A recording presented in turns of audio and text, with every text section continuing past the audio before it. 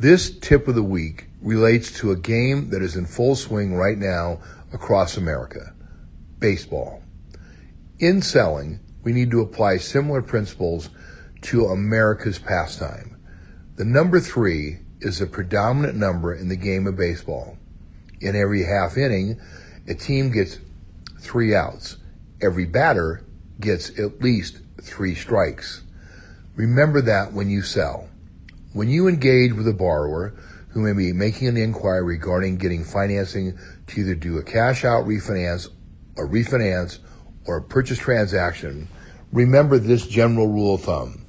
When you've engaged with them and you've done your due diligence, you've asked questions, you understand them, and you attempt to get them to start the process with you over the phone or electronically, if they say no, that's strike 1.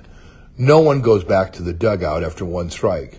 Keep the conversation going, keep engaging the client, try and come from a different approach, and ask them to give you an opportunity to do their mortgage.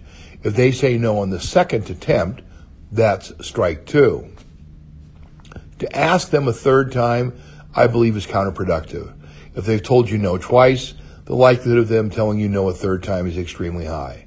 So make sure that for the third swing, you set the stage for follow-up. You had 2 attempts at a close. They didn't work. That doesn't mean you didn't do a good job, but the buyer was not ready at that moment in time to make that decision.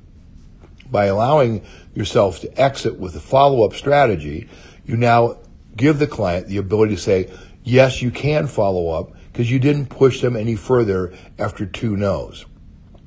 Once you follow up, and you should normally do that within 24 to 48 hours after your first at-bat, you get back in that batter's box.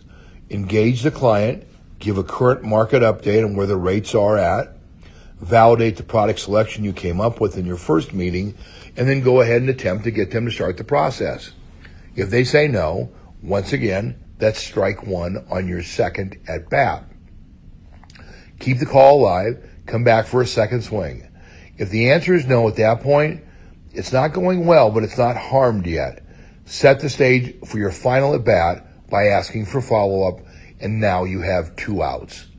When you engage the client for the final at-bat, the end of that half inning, you get all 3 swings. There is no more follow-up. If you've done your job to the best of your ability and you give it a great effort like I've just described, your likelihood of increasing your inquiry to app ratio will be extremely high. Don't give up after 1 no. Be persistent, but be professional. And remember, selling is a battle. It isn't an easy game. You pick up the phone and the client agrees to work with you.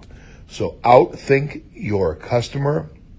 And remember, 3 strikes to an out, 3 outs to a half inning. And for you, what that gives you the chance to do is give your best swing on every call. Good luck and good selling.